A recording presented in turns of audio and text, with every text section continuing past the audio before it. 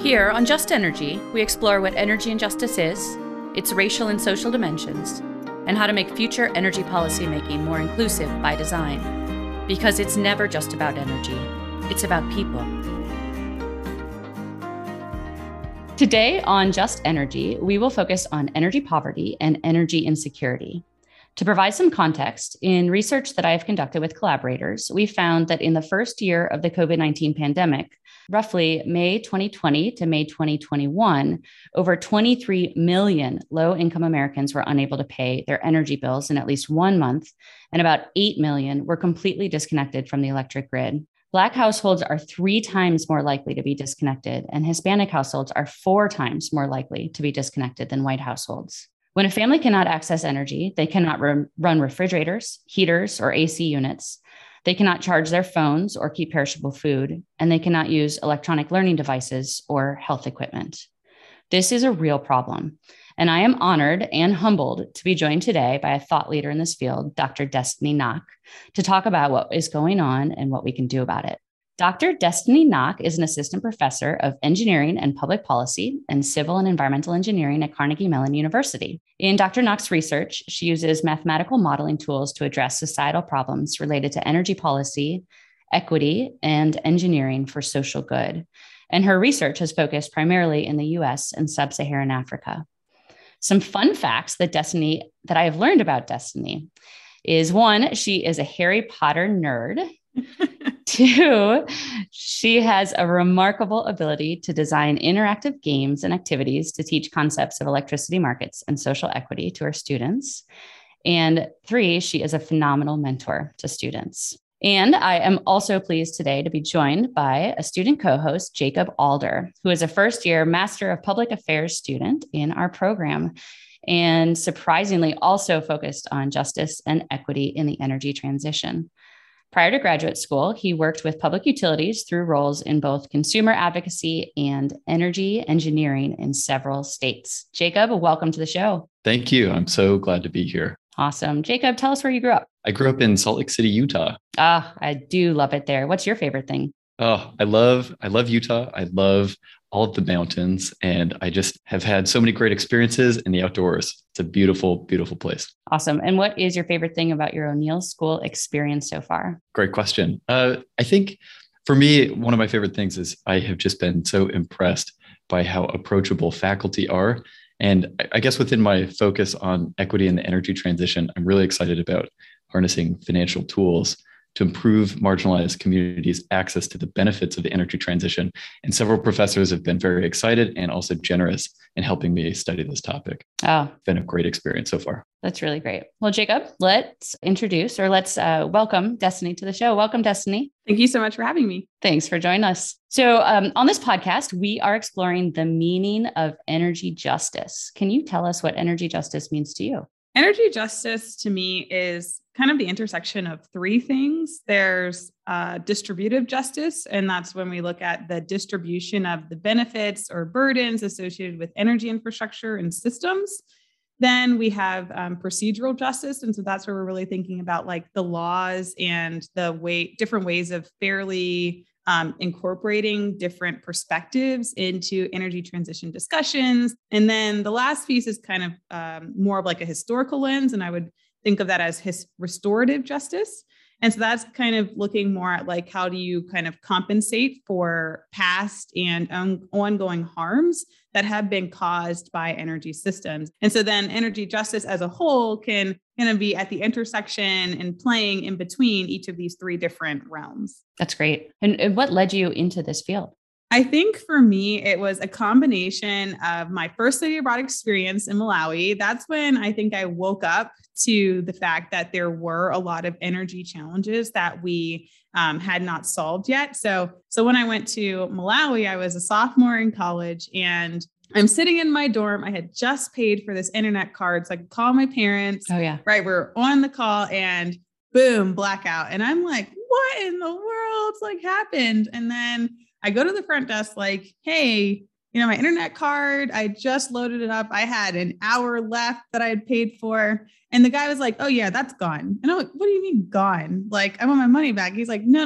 Like when the blackout comes, there's no way to track how much of your internet card was left.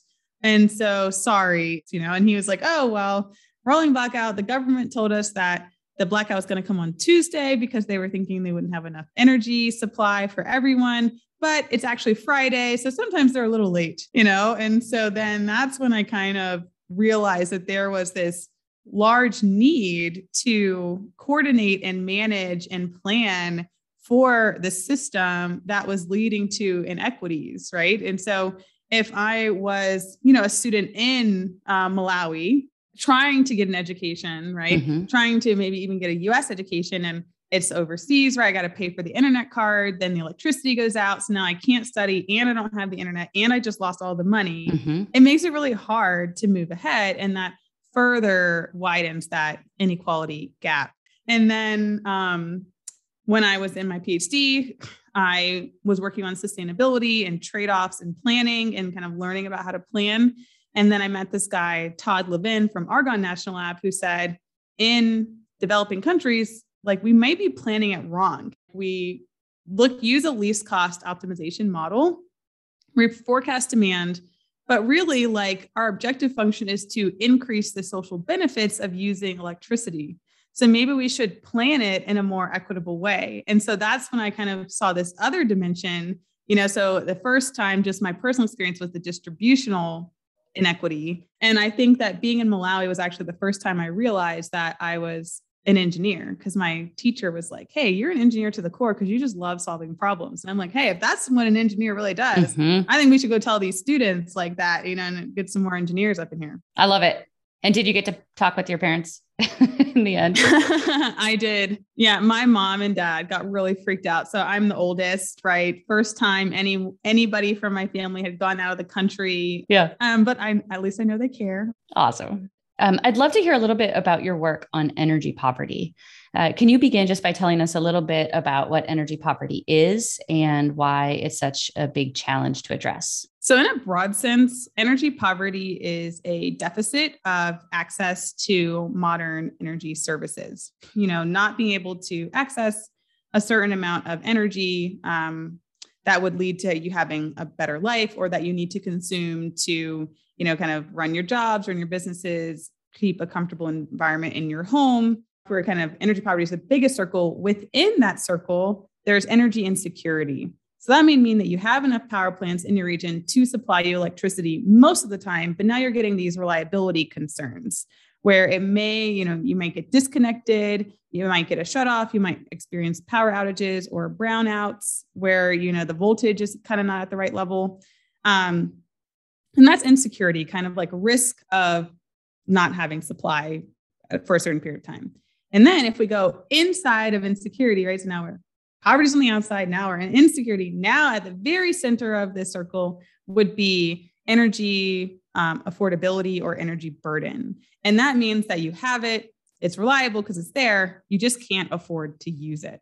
Energy burden is the percent of income that you spend on meeting your energy bills. So all of these things can be a part of energy poverty.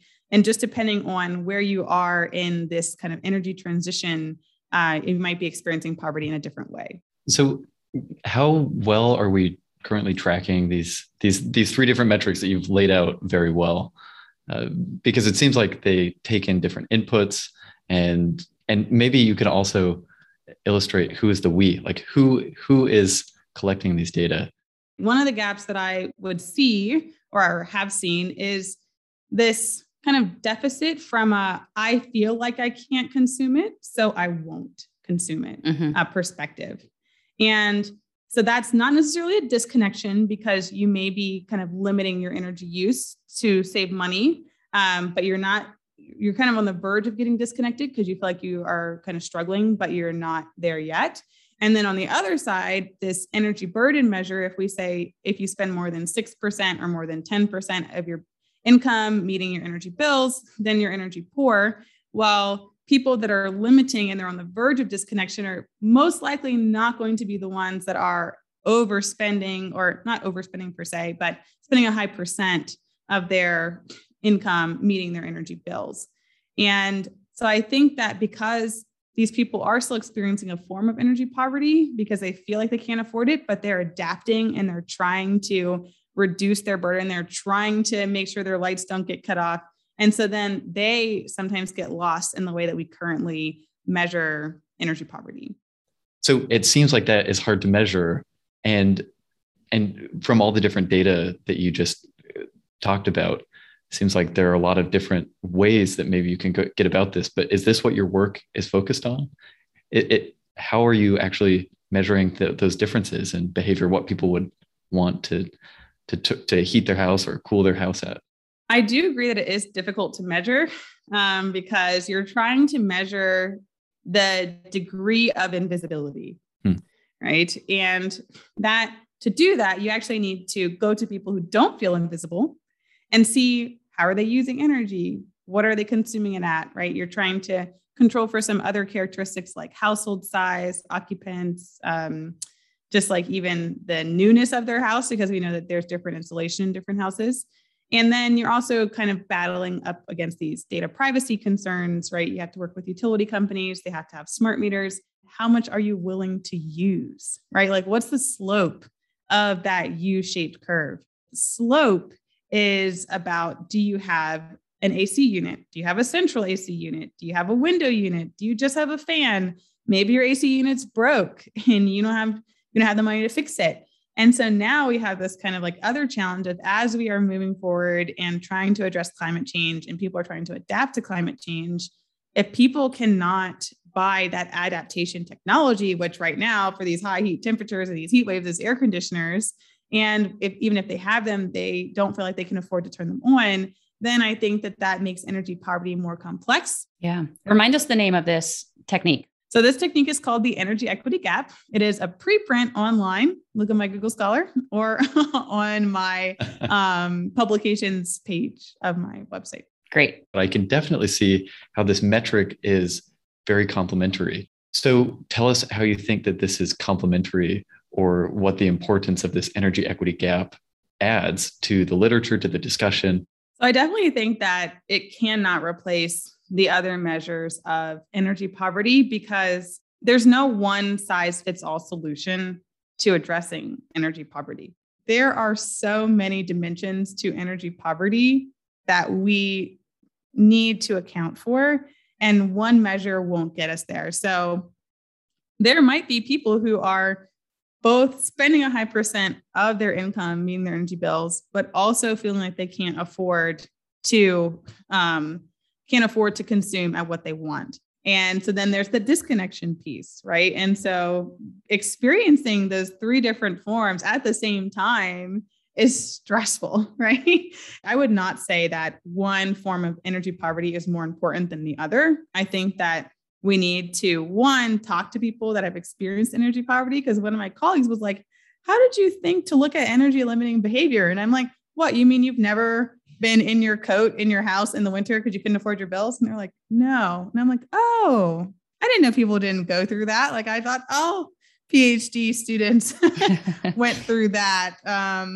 I'm like, oh, you've never had your lights cut off in the dead of winter and seen your breath and be really freaked out that your pipes are going to freeze and then the water doesn't work and you try to go down and light it, but then you're like, that's probably not a good idea to like light the house, next to the oil tank.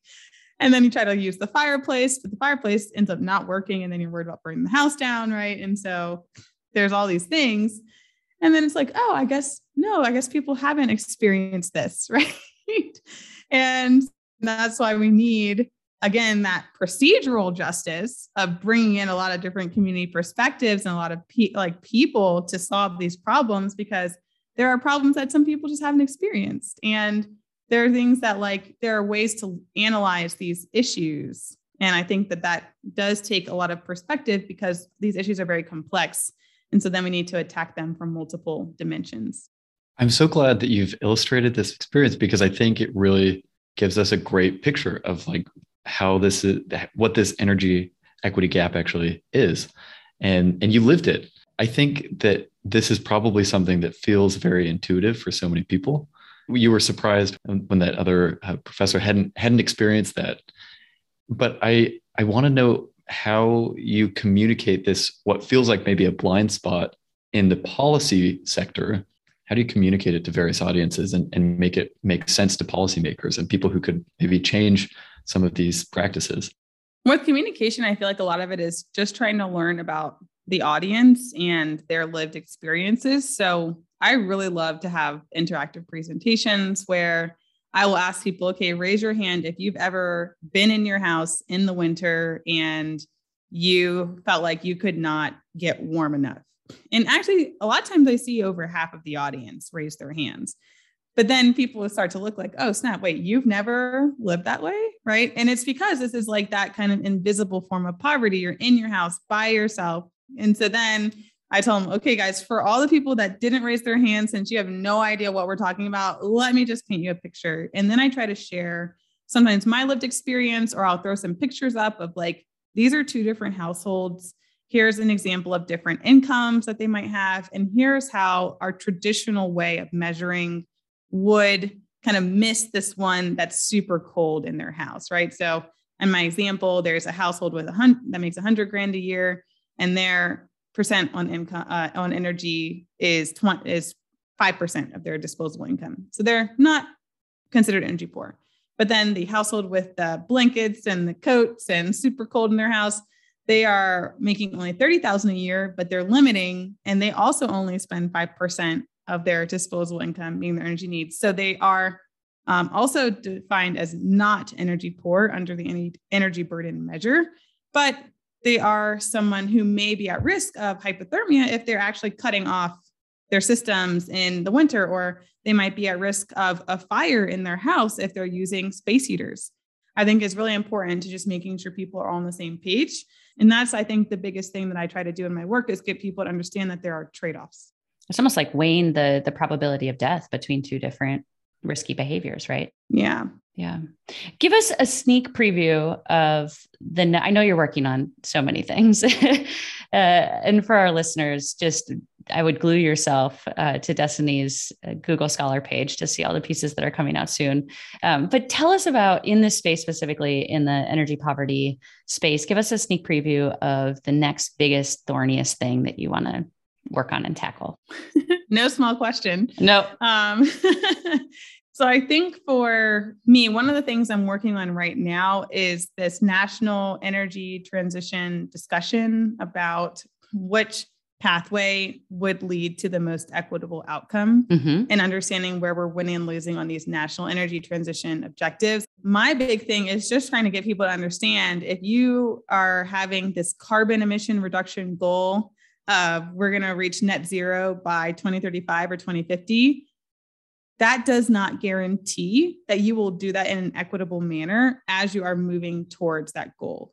For our work, what we hope people will take away is that if you chose regions to decarbonize based on who had the worst emissions, then you could still reach net zero, but you would be doing it in a more equitable manner. Now, as you're doing that, you do have to consider job replacement, retraining, land use. Do people have access to those technologies that you're replacing it with?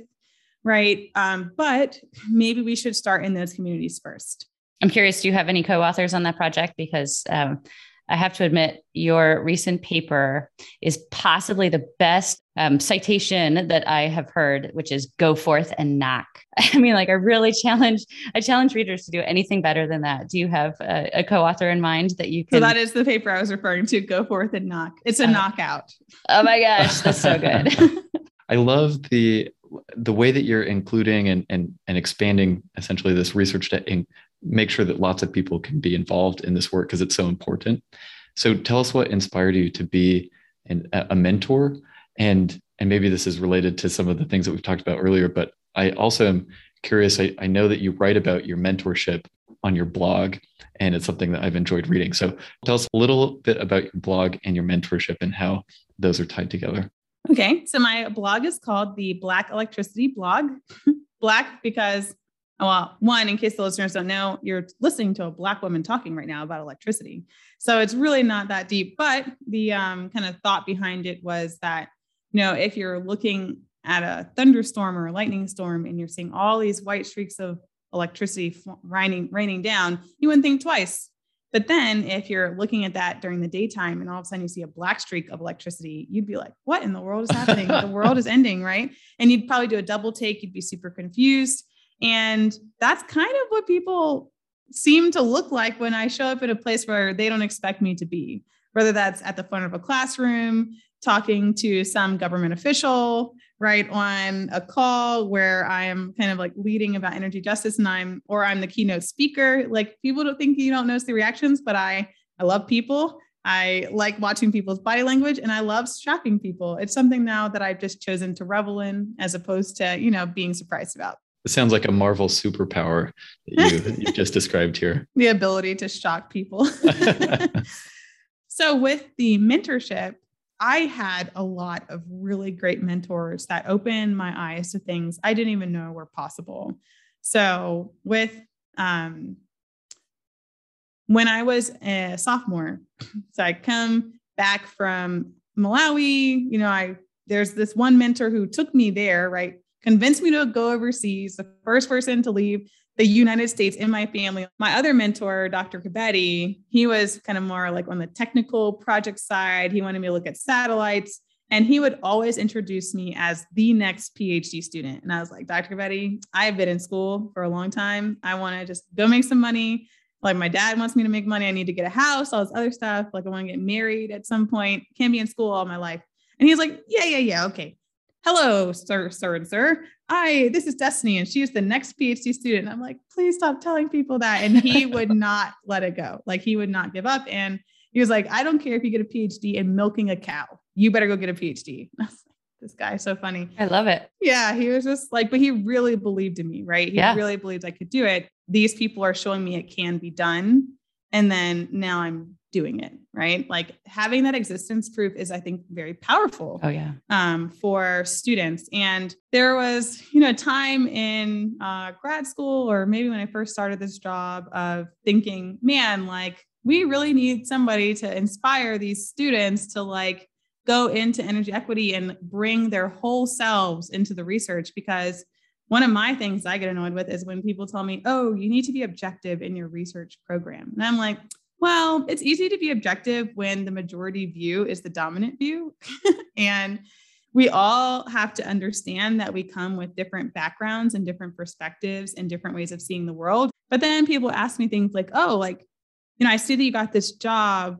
Do you ever feel like an imposter? I'm like, yeah, I feel it all the time. And they're like, how do you deal with that? And by the second time I get it, I'm like, I probably should just write this, because I think that this is going to come up a lot. And I need a way to send them a document so I don't have to write it in the email every single time. Yeah. So that's when I started the blog. These are questions that people ask me.